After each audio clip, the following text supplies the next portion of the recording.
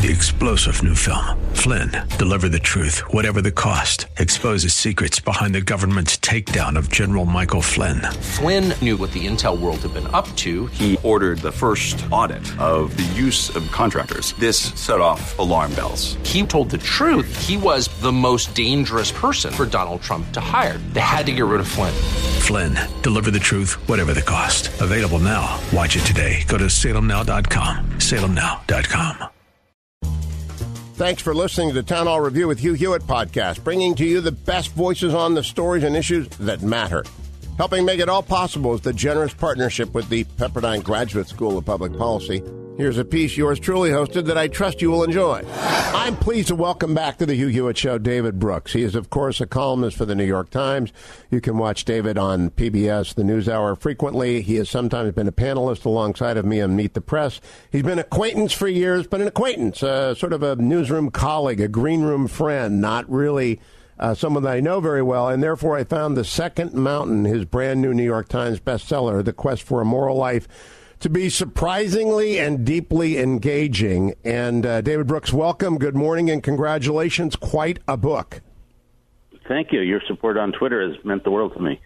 Well, let me tell you, this is not really comfortable for me. I normally love author interviews, but this is an incredibly personal book. And I'm Irish Catholic, lace curtain, keep the the blinds drawn. How uncomfortable was it for you to write this? It was uncomfortable. In the first draft, there was none of me in it. And one of my researchers said, you got to put yourself in the book. And it's a book about relationships, a book about relationships with other people, relationships with God. And I couldn't write a book about relationships without some vulnerability at the end. And so once you throw yourself into the book, you just got to be honest about it. So I tried to be as honest as possible, how I have tried over the course of my life to be better at relationships with other people and my own meandering, unique relationship with the Almighty. Page 262. I am a wandering Jew and a very confused Christian. I am used to telling people on this radio show, David, that I am an evangelical Roman Catholic Presbyterian, that there's one river and two banks. And you're basically saying there's one river and three banks, and that's fine too. But it's I don't write about that because it's almost impossible to explain to people. You try. I try. I mean, I grew up in a Jewish household and with Jewish ancestry, and I feel very Jewish. The story of the Exodus story is my story. But I also grew up in an Episcopal church and an Episcopal camp, and some of the most beautiful human beings I've ever met, I met through that camp, and they exemplified a certain sort of Christian grace, a certain sort of Christian beauty. And so I had those two moral ecologies in my world and in my brain.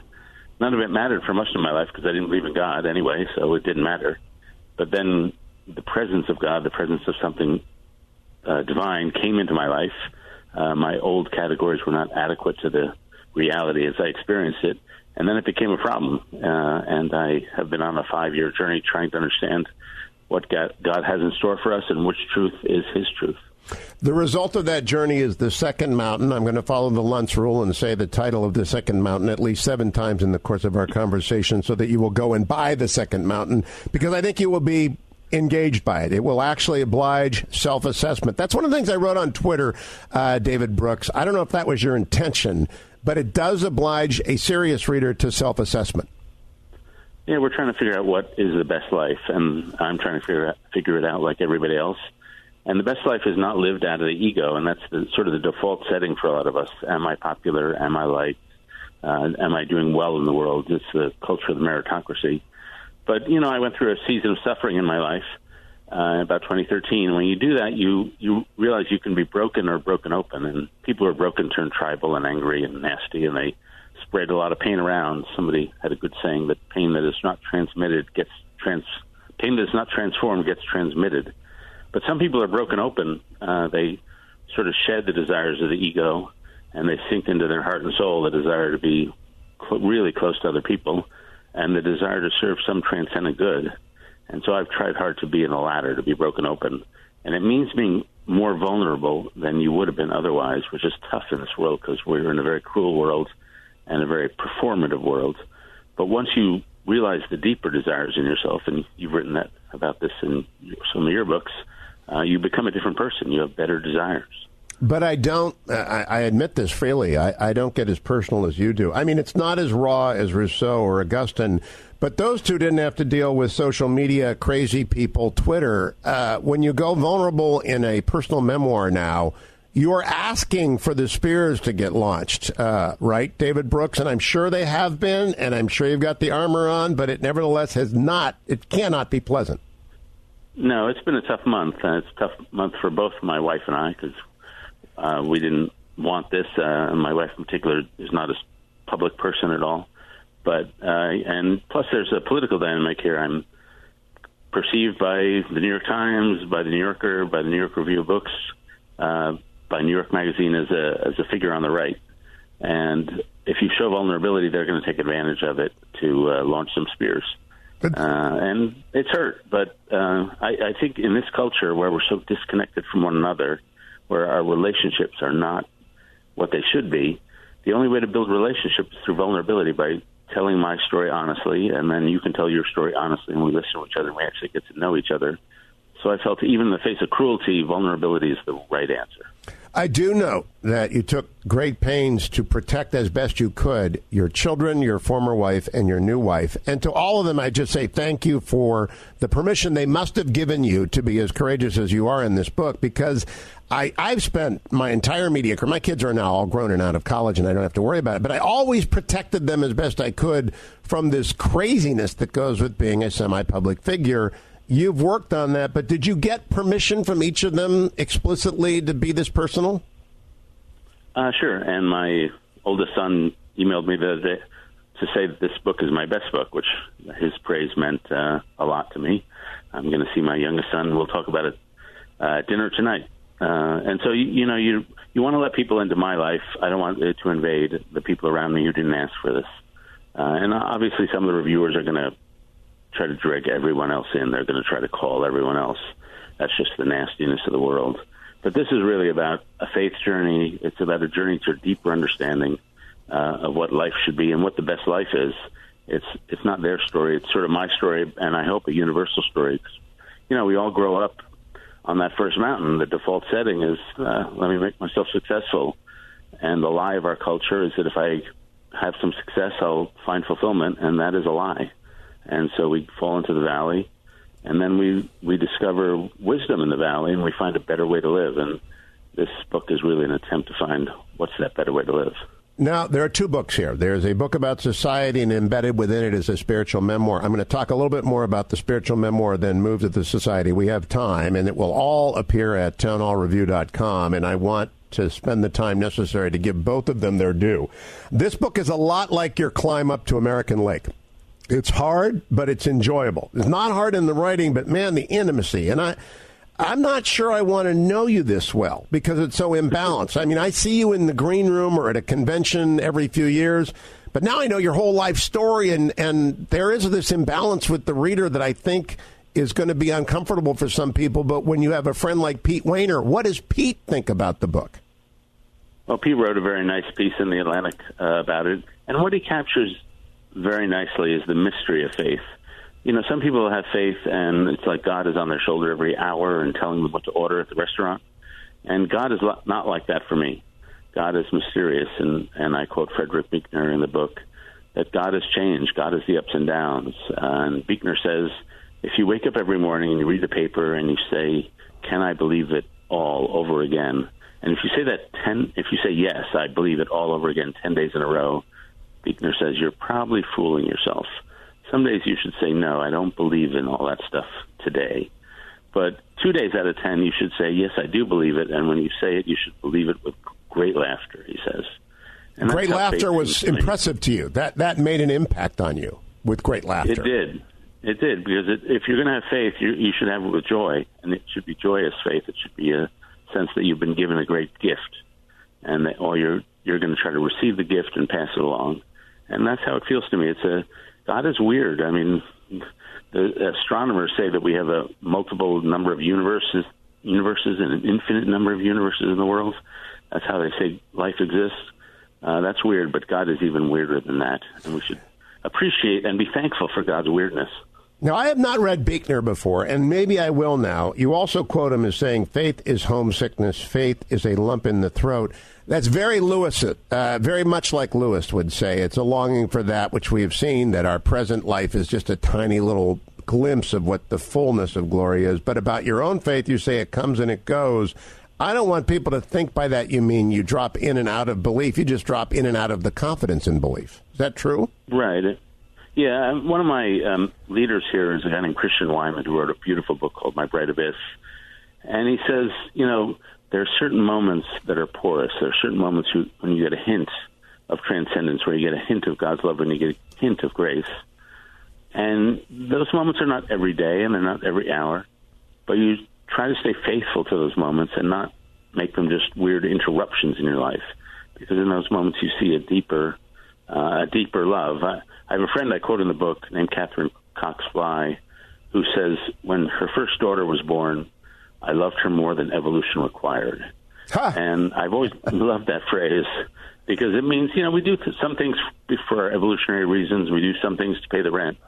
But there's magic in the world that can't be explained by material things and by paying the rent. There's a spiritual element in our love to each other and the way we behave, our desire to be good people. That peeks through from something transcendent, and that seems real to me. Yeah, 20 years ago, PBS gave me a bunch of money to go out and do a series on religion called Searching for God in America. One of the people I talked to is Father Thomas Keating, a Benedictine monk who lived up in the mountains near Aspen.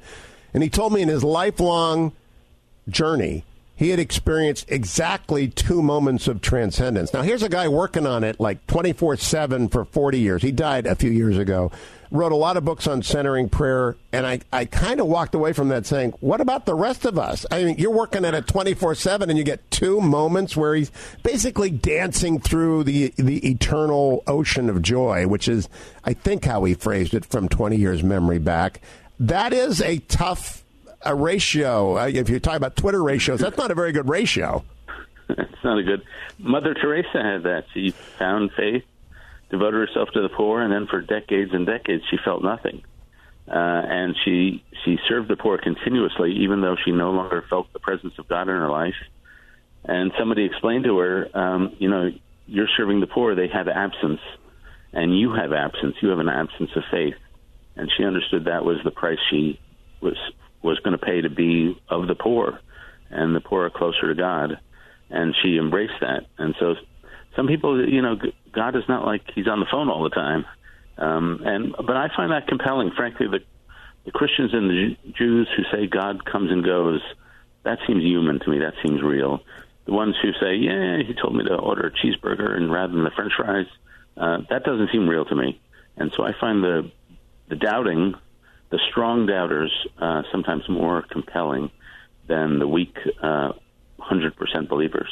I appreciated your retelling of Mother Teresa's story. A lot of people do not understand her dark night of the soul. I think her identification with the poor, obliging that, as you explained in The Second Mountain, is an excellent way to understand it, which I had not encountered before. But you also mentioned, I want to quote you, a lot of religious people, and this is non-denominational slam here, and it's true, suffer from intellectual inferiority complex and spiritual superiority complex. And that results in a lot of unfortunate behaviors among the community of believers, left, right, and center. And I do think that naming it might, in fact, encourage a little bit of spiritual humility and a little more intellectual security by naming it. Do you agree? I hope so. I've tried to mention it to Christian groups. This is a problem. There are some people who invade your private space when they have faith. They say, God put it on my heart to totally get inside your privacy and tell you what you should do with your life, even though I don't actually know what you're doing. And so you got a lot of invasive care inside the Christian world. And then you also get what Mark Knoll called the scandal of the evangelical mind. It's, I teach at Yale, and at Yale we're really tough on each other. Intellectually, we are tough. And if you write something medium, the rest of the faculty comes down on you. And for good reasons, a lot of the people in the Christian world, they want to be nice to each other. So they're not quite as tough. And I think some of the intellectual standards are not quite as high. And therefore, I see the spiritual superiority complex and intellectual inferiority complex. Now, you mentioned John Stott, who I've never had the chance to meet or didn't know when he was alive. I think you also know Mark Roberts, who's my very dear friend. And so I've been blessed by knowing double PhD kind of Christians and Al Mohler and people like that, the people who can sort of protect you from that. But you're talking about the Dothraki of the Christian world. They write in a herd and they try and convert you. Dennis Prager, I often say when I'm appearing with him, is the most proselytized Jew in the world, but I think you might be second. And sometimes it's crude, and what I want evangelicals to hear especially is sometimes it's very counterproductive. Sometimes if they're trying to win you over for the team, it can be counterproductive. If they're trying to listen to you and answer your questions, it can be very productive. You know, when I was wandering around, I got sent probably 500 books, and I appreciated those books. Only about 250 of them were like Mere Christianity by C.S. Lewis. So I got a lot of copies of that one. But so I appreciated that. But Stott was interesting. I had lunch with Stott. This was many years ago when I was really not ready to make any sort of moves. And we had lunch actually right outside the White House. I think he'd gone to see President Bush at that moment. And I wanted to have lunch and just learn about him. He didn't care about himself. He cared about me. And he asked me a series of very forceful questions about faith, which I was not ready to answer. But they left a mark because he was the sort of guy who was very intelligent. His faith was very firm, and his soul was very glowing. It was incandescent. And so it's for somebody who has a stereotype of what Christians are from the media, to actually meet somebody who you would very much like to be, that's a very persuasive argument for faith. And now, it jars you. I had the great honor of interviewing N.T. Wright for 3 hours once, and Archbishop Chaput is a buddy of mine, and I've read Benedict.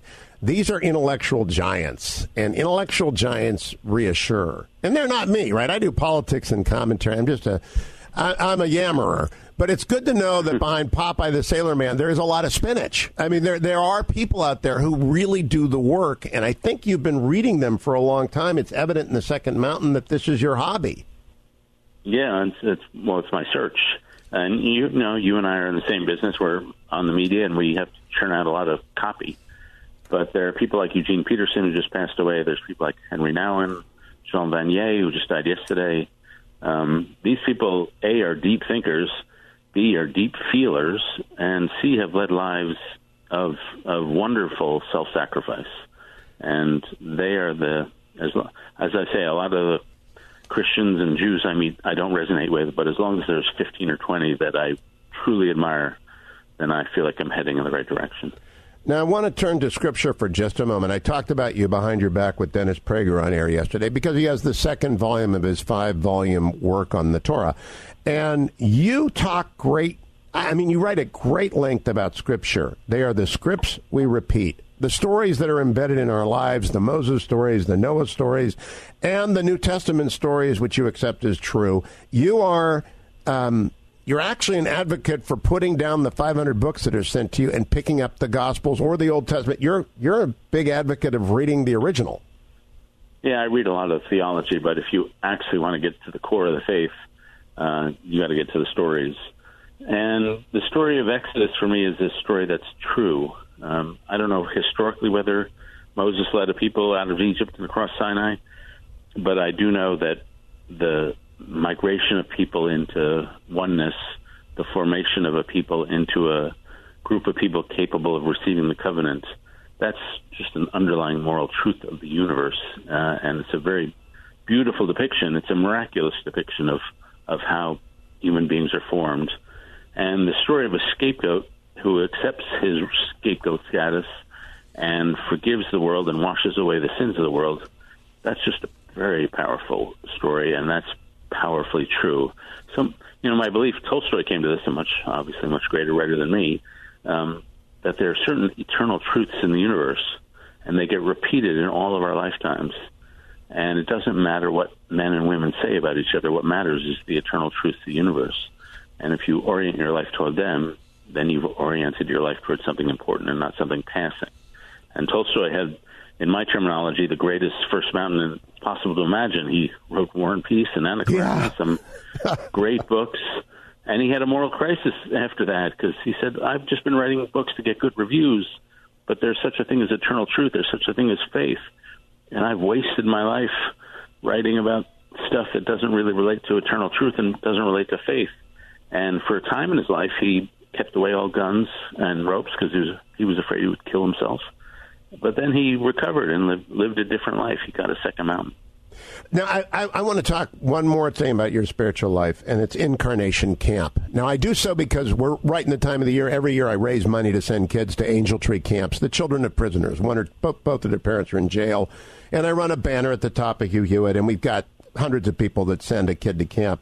I think you made the greatest testament to summer camp. I talked to James Lankford about that this morning. He ran one summer camp for 15 years before he went to the United States Senate. The best training ever to be a senator is to have to deal with adolescents for 15 summers. But your parents deserve a shout-out here because they are as Jewish can be, and yet they were comfortable sending you off with the Episcopalians to sing the Lord of the Dance every summer. Yeah, I went for 15 years. It was my childhood, and I have a few high school friends and a few college friends, but I've got 70 camp friends. I stayed there for 15 years, and that was my childhood. And in camp, you learn a few things. First, camp forces you to learn courage. There are lots of stuff you do at camp that you don't do at school, where you learn to have courage. You jump off cliffs into the lake. You run rapids in the river. You ride bikes. You do things you never thought you can. You also get much more intimate with other people. And then at that camp, you find people who just generate goodness, who just generate joy. I had a guy at that camp who died about a year or two ago who was my counselor named Wes Wubenhorst, and he was just a radiant, joyous person. He spoke almost like a child. He was always interrupting himself with pops and whistles because he was so enthusiastic about life. He became an Episcopal priest, and he worked with the poor. He went to Honduras 6 months a year and worked with the poor there. He worked with women suffering domestic violence in Maryland. And so he saw the dark side of life, but it never impacted his joy. In my outline, I wanted to get a shout-out in for Wes Wubenhorst because he represents every Young Life volunteer I've ever met at a camp. He represents every the Gannon seminarians who are my camp counselors at Camp Notre Dame. He stands in for all those people who give up their summer. I never even actually thought about it until I read about Wes Wubenhorst. Isn't there something you would rather do than spend every summer with adolescents? It's really remarkable. Yeah, there's nothing I would rather do. I wish I could go back and be a counselor and not be a New York Times columnist, because you're getting people at the core of their life. You're getting them when all their guards are down and they get a chance out in nature to be themselves. And you develop faster friendships and you rely on each other more than we ever do in the adult professional world. So these are formative experiences, and it formed me and made me who I am. When I look back on my life, I'm so glad I didn't make myself. I'm so glad that Incarnation Camp made me. I'm so glad the University of Chicago made me. Other people made me. And that's why I know it's really not about me. Now, let me turn, and most of this will be available will be instantly available at HughHewitt.com and at Town Hall Review on our podcast, to the society part. And I want to begin with the universities. You write about your time at the University of Chicago, how you enjoyed watching your professors burn. Boy, did that hit me. I took Harvey Mansfield and Nathan Tarkoff, and I just wasn't smart enough actually to understand what they were doing, and I've never been smart enough to be a Straussian. But I love to watch them lecture, David, because they burned. And I think that is, if you just sort of get close to the heat, you'll learn that that's a great place to be. Yeah, the saying is, if you catch fire with enthusiasm, people will march for miles to watch you burn. And my professors studied the great books. They studied Kant and Aristotle and Nietzsche and Burke. And they just communicated to us that the secret of life is in these books, that if you read them hard and think about them deeply, you will know how to be a good person. And I don't always remember what they taught me about Kant and Hobbes and all that, but I know they gave me access to the true wine, the really deep knowledge, and after that it's hard to be satisfied with the Kool-Aid. Yeah. So I think they made me a less shallow person than I might have otherwise been. You know, my first lecture I ever heard was by James Q. Wilson, whose book, The Moral Sense, is sort of a precursor to The Second Mountain, though he did not make it personal as you made The Second Mountain personal. But then I also had a lecturer, his name I can't remember, lecturing on Augustine's Confessions, on Wordsworth memoirs, on Rousseau's Confession. And he was one of those guys who could lecture and make you say, I've got to read these books. I think one of the messages of The Second Mountain is that we need more Hillsdales. We need more returns of Columbias to Western Civ. We need to re-earth Western Civ because of the inspirational impact it can have when it is taught well. And I don't know, actually, if Yale is still teaching it well. I have my doubts about my alma mater. What generally do you think is the project for universities to study? Not to undertake, but what ought they to be asking themselves? There are bits and pieces of each place where they teach this stuff for the students who really want to learn it. And that happens at Yale. But, I go to a lot of colleges. I was at the Biola Honors College in L.A. And those kids were amazing. Terrific. They read Nietzsche. They really focus on the Second Mountain issues. And to be honest, I love Yale. I teach there. I love University of Chicago. I went there. But some of the Christian colleges I go to have an advantage. They feel besieged sometimes in our culture, but they are the ones who talk honestly about how to live a good spiritual life. And when I go to some of those colleges, to Wheaton, to some of the others, they actually have an advantage because they've really been talking about what the good life is. And the secular colleges, that's sort of hidden behind the curtain. And the kids at those schools, the places where I teach, are starved for some discussion of what is good, what is virtue, what is grace, what is sin. And nobody's teaching it because they're specializing in whatever, biochemistry or whatever, which is fine. But Nietzsche said, he who has a why to live for can endure anyhow. If you know why you're put on this earth, if you know what cause you're serving, you can handle the setbacks.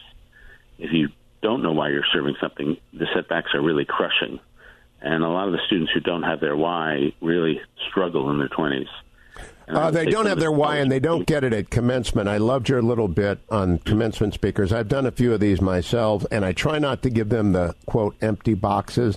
I try and always quote Montaigne, who says, constant cheerfulness is the surest sign of wisdom. I try and quote C.S. Lewis, you've never met an ordinary human being. All are immortal splendors or everlasting horrors. But you know what? 5-minute commencements is what I believe in, David. They cannot replace 4 years of serious study or even half of those 4 years in serious study. Yeah, and my problem with commencements is they reflect the hyper-individualism of our culture. You do you, find your own truth, all that kind of stuff. And students can't find their own truth. None of us can. You have to go elsewhere and find a truth that's been handed down to you. And if you ask people to find your own value system, well, maybe if you're Aristotle, you can do it. The rest of us need some help. And so it's hyper-individualized. It does not allow them to find the answers to the real questions. It doesn't even point them in the right directions. Find your passion. Most people don't have a passion. Yep. Most people find a responsibility. There's something outside the world, outside you, a problem needing to be solved that actually is your life. And so asking the question, what do I want from life, is always the wrong question. It's more like, what is life asking of me? The very best commencement I ever heard was by Julie Andrews at the University of Colorado when she, in very professional fashion, told everyone in the audience of 20,000, you're going to get knocked on your ass, and the question is, will you get up? And my question to myself was, has anyone taught them how to do that? And I think successful colleges do. Let's go to the second indicia of the societal breakdown, which is tribalism. Now, you dictate or you detail a lot of the crises: loneliness, distrust, a lack of meaning, unredemptive suffering. But I think if I had to center on one of the David Brooks's greatest worries, it is tribalism. I want you to explain it first, and let's talk about the cure for it. We've done a lot in 60 years of hyper-individualism to leave people naked and alone. And when people are naked and alone, they do what their evolutionary roots tell them to do, which is they revert to tribe. And tribalism seems like a good way to form community, but it's actually the opposite, dark twin of community. Community is based on a mutual love. We love our God, we love our town, we love our nation. But tribalism is based on a mutual hatred. We hate the other, some other, Republicans, Democrats, whatever it is. And so tribe is always a scarcity mentality. It's a zero-sum mentality. It's a conflict mentality. It's always us versus them. Erect barriers, build walls. And I find tribalism in our politics. I find tribalism in our universities. And I find tribalism is the source of the way we are cruel to one another. Now, I'm sure you were friends with Charles Krautheimer. I don't know that for a fact. I'm just guessing. And Charles wrote many of his essays. The two that stuck with me is his suggestion that the reason we haven't been contacted by an advanced civilization is that all civilizations destroy themselves upon reaching a certain technological ability. And so no civilization endures. But he also wrote that politics is sovereign. In fact, that's how he began his last book. His son's book is a collection of great essays, but Charles' last book begins with, politics is sovereign. So if politics is sovereign, and I believe it is, it's our biggest job as citizens in a free state, how does a citizen tackle tribalism? Yeah, I may disagree with that one. I think politics is a limited activity. One of my heroes is Samuel Johnson, and he had a couplet of all the things that human hearts endure, how few are those that kings can cause and cure. Most of our life is about our relationships. It's about our character. It's about how well we love the things we love. And politics, to me, is important. You and I spend our lives in politics. But politics is usually a competition between partial truths, between the conflict between equality and achievement or security and liberty. And it's about balance. And my hero was a guy named Michael Oakeshott who said, steering politics is just like steering a ship, because sometimes it lists over to one side and you have to lean one way, and sometimes it lists over the other and you have to lean the other way. You're just trying to achieve a little balance. And so I try to tone down our passions about politics. It's important, but if we had a society where people treated each other well, where people were good family members, good spouses, good brothers and sisters, I think our politics would be healthy out of that. If we have a society where people do not treat their neighbor well and do not love their neighbor, then our politics, which is downstream from culture, is going to reflect that too. Let me disagree with you a little bit in that the Constitution has given us, and I am a constitutionalist first, the opportunity to both think freely and to pursue God without fetters in the Bill of Rights. And so Madison's among my firmament of stars, and that politics ought to be about defending that freedom. It ought to be about liberty, because you can't do what you just said needs to be done very easily. You can do it you point out in the life of the Holocaust victim of I never actually heard of her before, who dies in Auschwitz in 1943. You can do it without freedom, but it's a lot easier to find meaning, purpose in God if you have a constitution protecting the right to talk, think, speak, pray, and worship. Yeah, that's for sure. I mean, one of the things, Thucydides told us was that in politics, the lows are lower than the highs are high. And what he meant by that was when politicians screw up, they can create complete catastrophes. When they do something really well, you get sort of modest progress. And so the watchword for politicians is to stay cautious and not screw up. And obviously the rise of fascism, the rise of socialism, the rise of communism were massive and evil insults to human society. And I never covered fascism, but I did cover the Soviet Union. And when Ronald Reagan called it an evil empire, he was absolutely correct. It was an evil empire that really destroyed lives and destroyed souls. Now, Thucydides also said the secret to happiness is freedom, and the secret to freedom is courage. This book is about courage in many regards and how you raise it up. I want to talk about the weavers and the thread. A podcast perfect time is 45 minutes. We're running low. The weavers and the thread matter to me a lot. The former is your project at the Aspen Institute. The latter is a community group in Baltimore. Can you connect the dots for people about them both? Sure. The core problem, as I see it in our society, is social isolation. But everywhere on local levels around society, there are people solving that problem.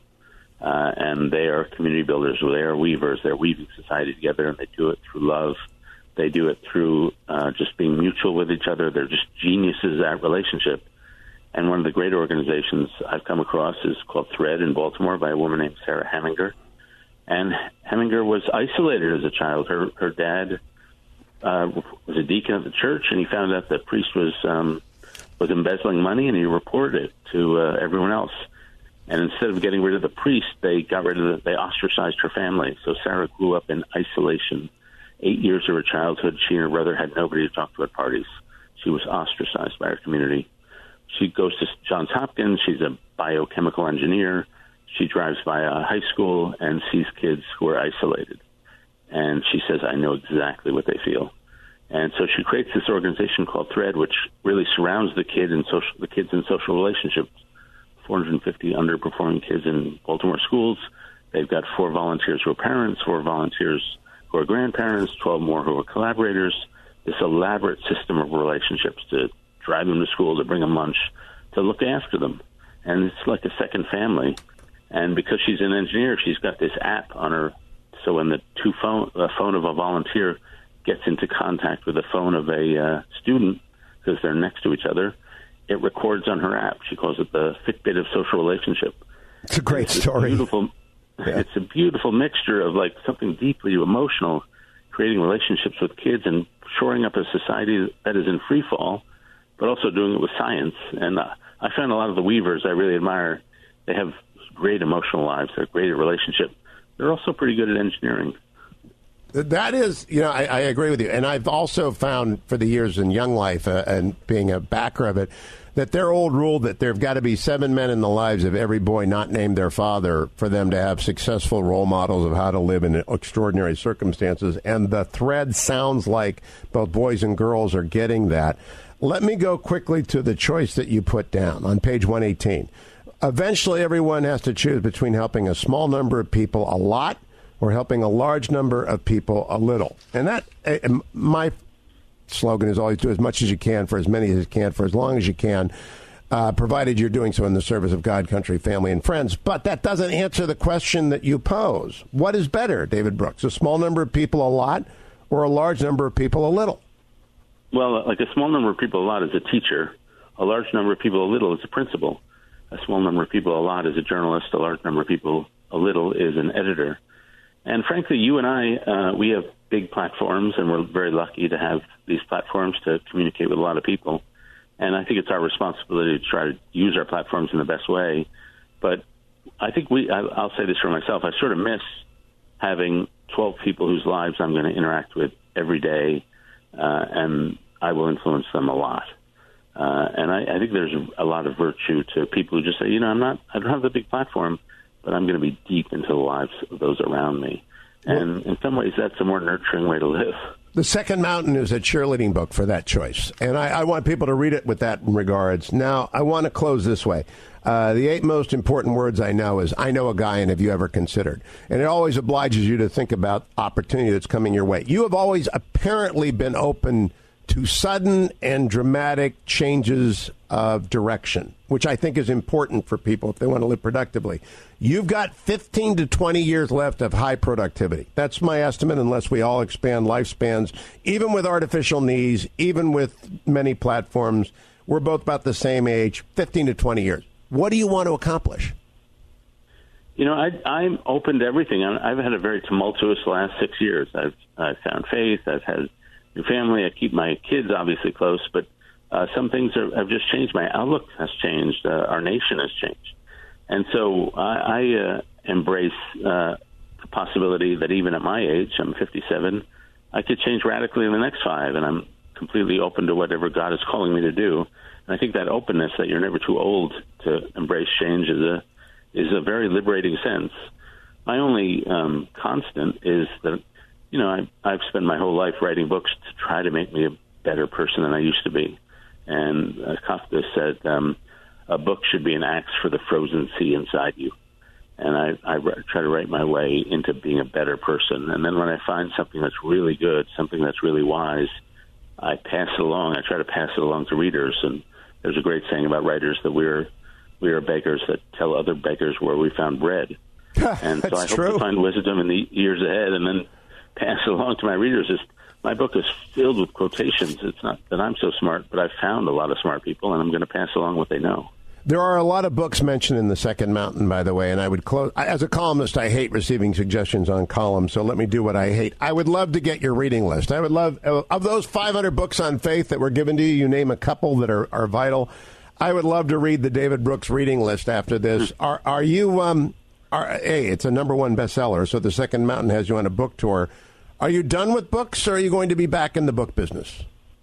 Yeah, I think books are the pinnacle of what I do professionally. I like books because that allows me to work on myself. You're working on your issues in public, and sometimes that's embarrassing. But this is my way of trying to be a better person and trying to help other people think through how they can be better people. Well, congratulations on The Second Mountain. It does both. The Quest for a Moral Life, available at Amazon.com now. David Brooks' book is engaging, and it will oblige you to assess. So go and get it, read it, enjoy it, and tell me what you think about it. Thank you, David. Thank you. I'm deeply grateful. Thanks for listening to the Town Hall Review. Our program is coming today in partnership with the Pepperdine Graduate School of Public Policy. It's America's most unique graduate leadership programs offered on Pepperdine's breathtaking campus in Malibu, California.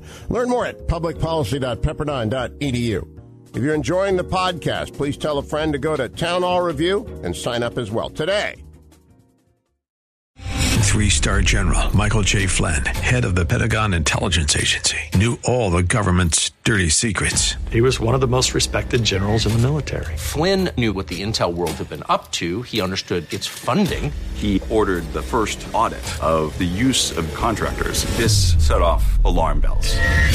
The explosive new documentary, Flynn, Deliver the Truth, Whatever the Cost, uncovers the facts behind this scandal. Flynn told the truth. He was the most dangerous person for Donald Trump to hire. I find out the worst enemy that I'm going to face in my life is right here in America. They took my assessment and they wanted me to change it. And I was like, I'm not changing it. They had to get rid of Flynn. With in-depth interviews, archival footage, and never-before-seen personal records of the man behind the headlines. I just felt like I was drowning. Flynn, Deliver the Truth, Whatever the Cost. Available now. Watch it today. Go to salemnow.com. salemnow.com.